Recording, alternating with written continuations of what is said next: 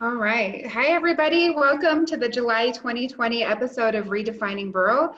We're a podcast dedicated to celebrating, bringing awareness to, and changing the way we think about rural education in the state of Colorado and beyond.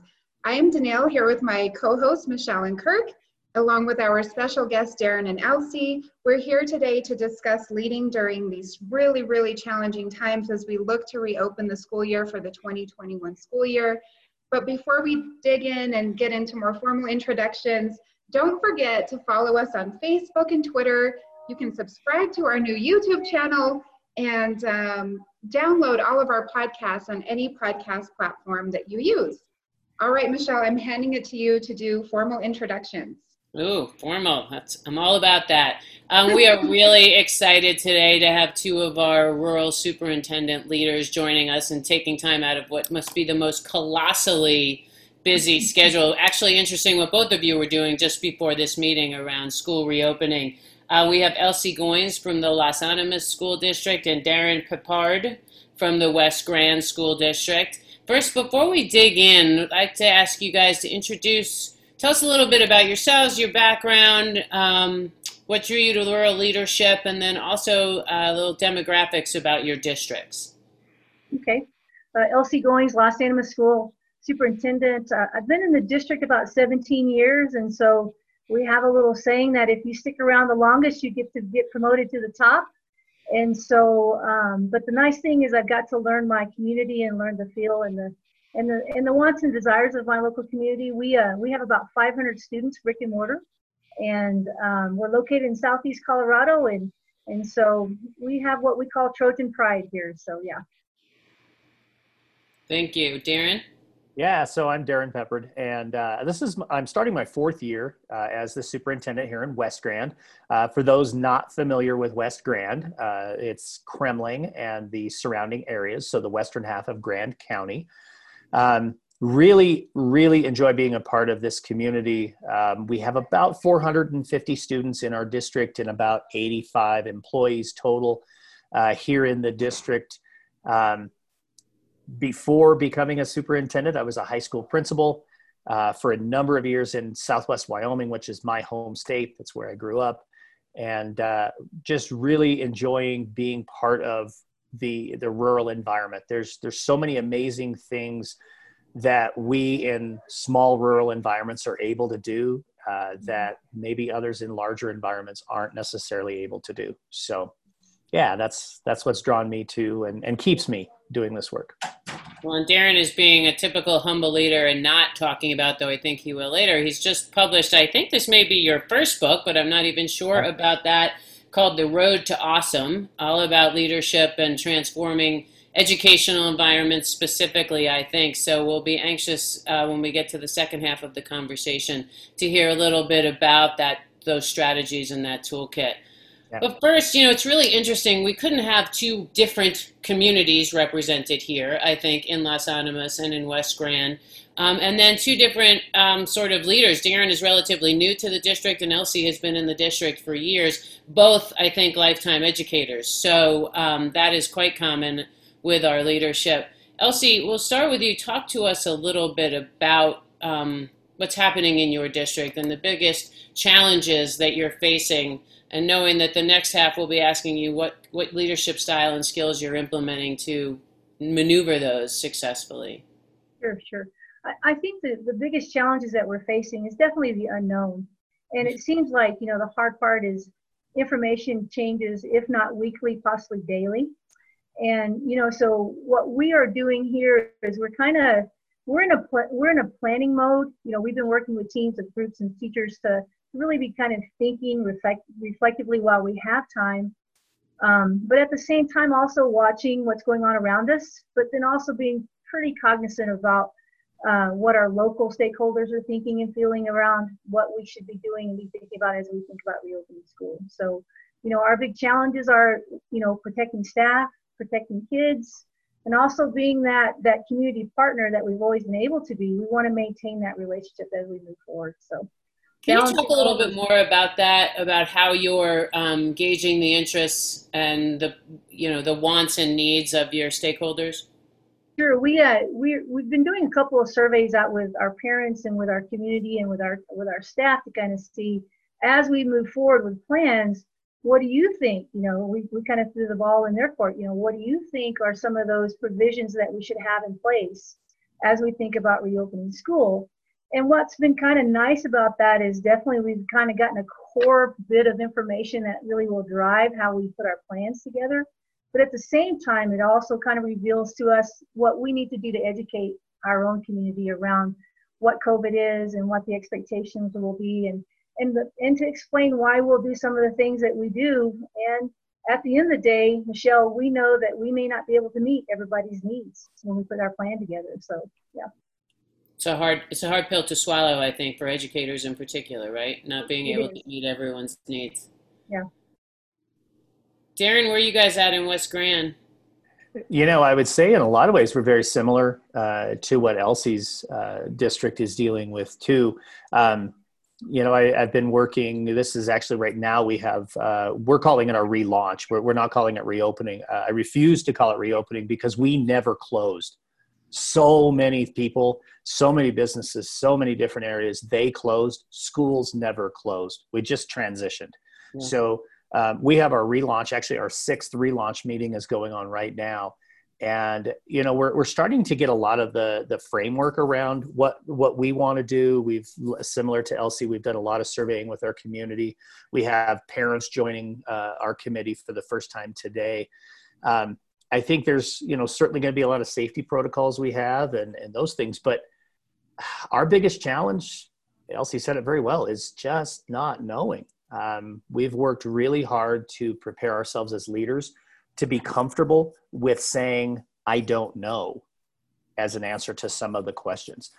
There's certainly time is going to help us get to some of those answers. But right now, I don't know. Sometimes it's going to be an acceptable answer. And we have to work with our community and continue to communicate with our community and let them know that everything we want to do is about getting our schools relaunched with our kids in the building. And so those things that we may be asking about, mask wearing, social distancing, symptom checks, those types of things, it's not political. This is, we want to have school face-to-face in our buildings. And we need to do those things in order to ensure that we don't have to make a more difficult decision down the road. Darren, I know you were one of the districts who lost some state grants due to the changes in finance, and I know that has an impact on your district. Can you talk a little bit about the challenges you're seeing in your district when it comes to the finance piece?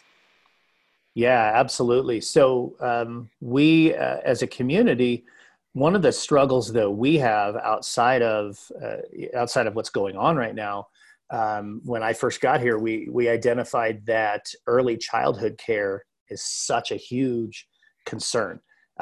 We've been identified by the state as like a daycare desert. There was only one daycare provider, licensed daycare provider in our community 2 years ago, and there was only 2 slots for infants. So that was a big challenge for us. So we went down through the process and were successful to get the retaining teachers grant from CDE a couple of years ago. And we wrote that grant specifically around opening an early childhood center. And last year we were able to open that early childhood center. Our teacher retention was so much better. We actually had a number of teachers this year who chose to go ahead and start their families or expand their families specifically because they knew they had on-site daycare. And then, unfortunately, that retaining teachers grant was one of the ones that we lost as part of the finance package at the end of the legislative session. So that in and of itself, that's about $150,000 for us that was lost, in addition to the amount that we lost in just general fund state cuts. So we've worked really hard to be aggressive in finding new grants to go out and keep that space open, because it's become very critical to us.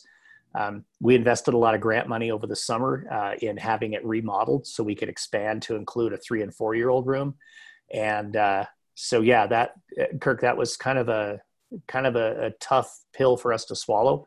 We understand it, but that was a big challenge for us. And ultimately we did end up, like most, having to reduce a few staff positions and some of those types of things. But the biggest impact on us really was that early childhood center.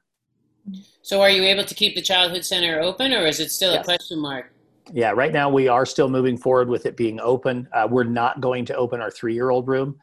We partner with the Kremling Preschool. They actually have 2 classrooms in our K-8 building. And the building we occupy for our early childhood center is actually their building. So they are going to take on the half-day 3-year-old program, so that the plan originally was their half-day 3-year-olds would come to us, and then any child who turned 3 during the year would be in our 3-year-old room. But they're able to take on that room for us for the duration of this year. So we're going to make it work.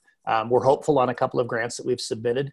And we know that the governor has some money that is out there for retaining teachers, and we're going to go after that aggressively again. So yes, we will move forward with it being open. Well, if I could piggyback on that, so one of the things is our daycare center closed when we had the COVID closing, because our daycare center was located in our nursing home. And so when all of that happened, they had to be removed. And so for many months, we didn't have daycare. So what's happening now is the school district and the county, and I actually reached out to Darren to talk about his daycare center. So the school district, us and the county and the city are partnering together. We've got to find a way to open that up. And so there's going to probably be a possibility the district will probably be managing that so that we can make it happen. We have a little bit more facility space to do that. But I'll be honest with you, just in 2 conversations I had with staff last week, that's a huge concern for them, and now with us having conversations of restarting school again, is they're concerned that if you don't have daycare, I mean, how are you going to staff and have, classrooms filled with teachers? And the other question we had too, that we proposed back to the county is, when you don't have a daycare and if we still have to have school, like Darren said, we didn't take off, we still expect our staff to be able to provide services for kiddos in our community, but then we have 25 children that are staff members' kids. And so we've got to figure something out there for those kids. Yeah.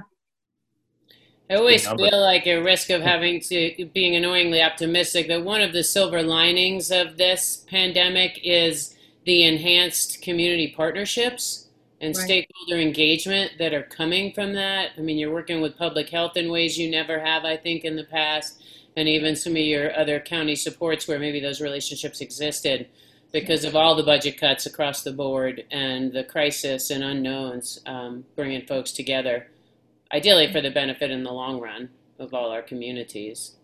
I think, Michelle, I think you're spot on. But one of the I don't know if challenge is quite the right word, but something we as superintendents and honestly all of us, and this is another platform for that, we really right now have to be telling our story.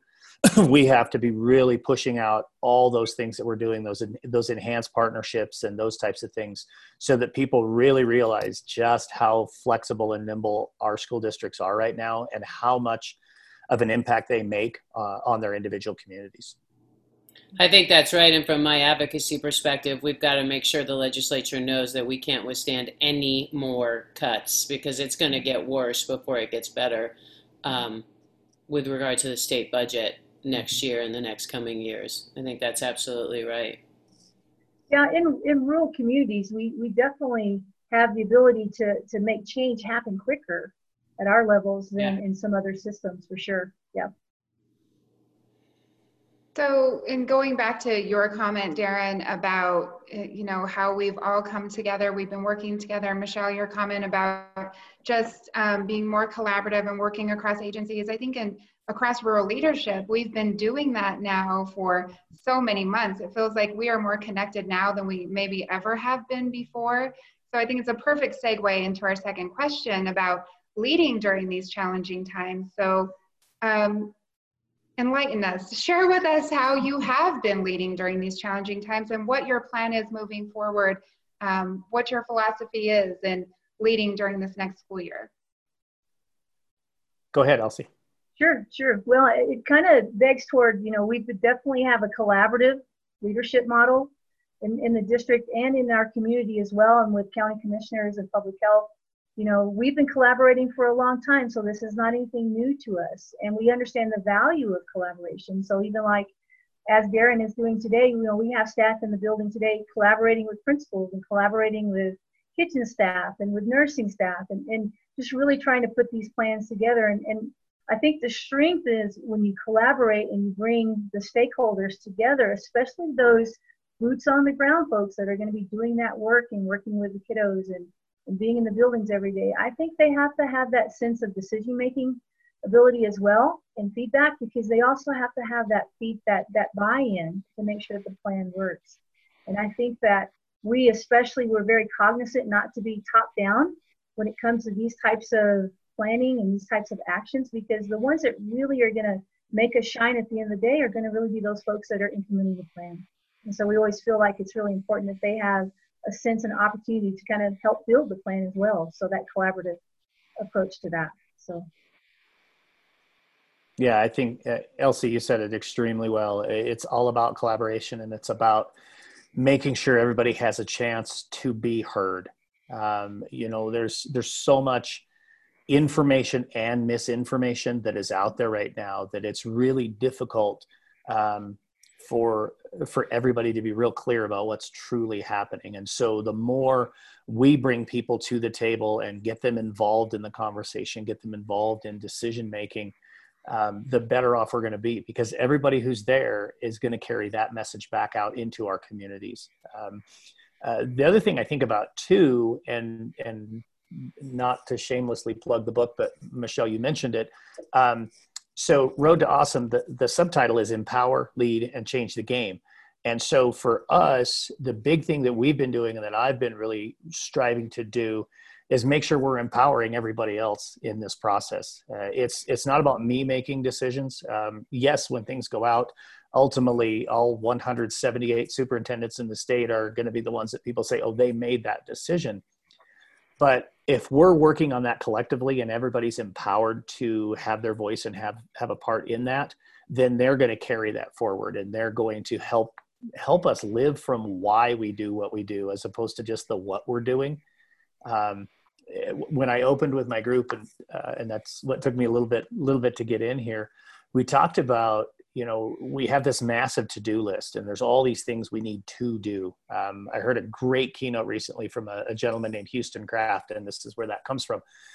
Yeah, we do need to focus on all the things we need to do, but what we really need to not lose sight of is who is it we want to be. So, you know, really focus on what we want to be. And when we started our relaunching process, we spent some time around really digging deep into what we can't control. And then we've got to let go of that, because the things we can't control, we can't waste time there. We really need to focus on what we can control. And then we need to focus really on our core values. What are those things that are truly important to us as individuals, as a school district, and as a community? So I've been working very, very intentionally around leading through that lens and helping others and bringing them back to that lens as much as possible. Because we can talk about masks and hand sanitizer and how many kids you get on a bus and all that as much as we want. But we got to get back to who we want to be. In West Grand, we want to be excellence in leadership, learning, and engagement. That's who we are. Let's make sure the plan that we put together keeps those values at the forefront. And I'd have to echo that. You know, our principals, when we had our first meeting, they spent a great deal of time talking about vision, mission, and purpose, you know, revisiting our mission statement, revisiting our purpose.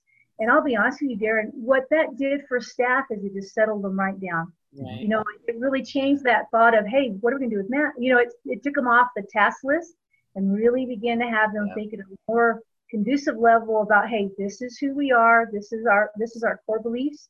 And then, and so for those of you out there that are thinking that you don't have time to revisit your mission, vision, and goals, tell you what, it made all the difference in the conversations with our staff by doing that first, before we started working on the task list.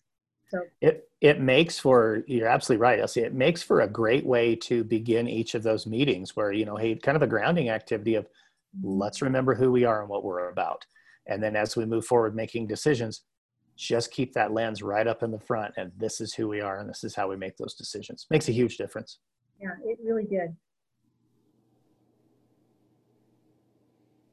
Well, I think that's incredible to hear, because I think many times those who aren't in the trenches sometimes feel like those are posters put on the wall, or there's something that someone did in the back room.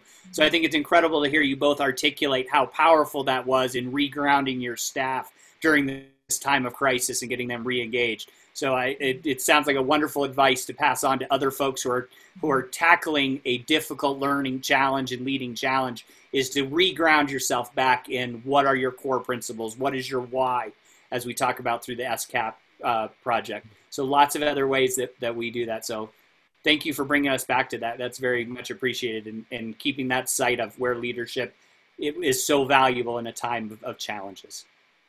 So, Kirk, I'll share one other thing too that kind of almost became unintentional. When we had our first relaunch meeting, I'm driving into Kremling. So I live a little bit east of town, and I'm driving in and I have everything laid out and planned. And it hits me that, we haven't had that moment of closure, those types of things. We didn't get the normal closure. So the first hour with my leadership team, that first relaunch meeting was really just a core leadership team. We spent that entire hour just talking about our feelings and talking about our experiences and our frustrations and our struggles. And really what it was about an hour of grieving time for us. And I think that's something that we will leverage going forward with all of our staff when they come back, that, guys, you haven't had a chance to grieve, so let's let this out. And, for us as a team, in that hour, it was tears, it was laughter, it was anger. But when we were done, it was, first, I think we were closer together. And second, it gave us a chance to really get back to those core values. So I just think that's something that's really important, that we don't lose sight of the fact that everybody is grieving, whether they realize it or not, over everything that was March 13th forward. This has been really powerful, folks. Like, I don't often sit, is, thinking about the level of stress that everybody brings in. And I think that you're talking about that in terms of the grieving process, but remembering to create a space for that and to honor that, and recognizing, we haven't even talked about your own individual stresses and how you handle that in your jobs, but it sounds like both of you are doing incredible work in terms of being mindful of all of the different pieces and parts, and the importance of grounding.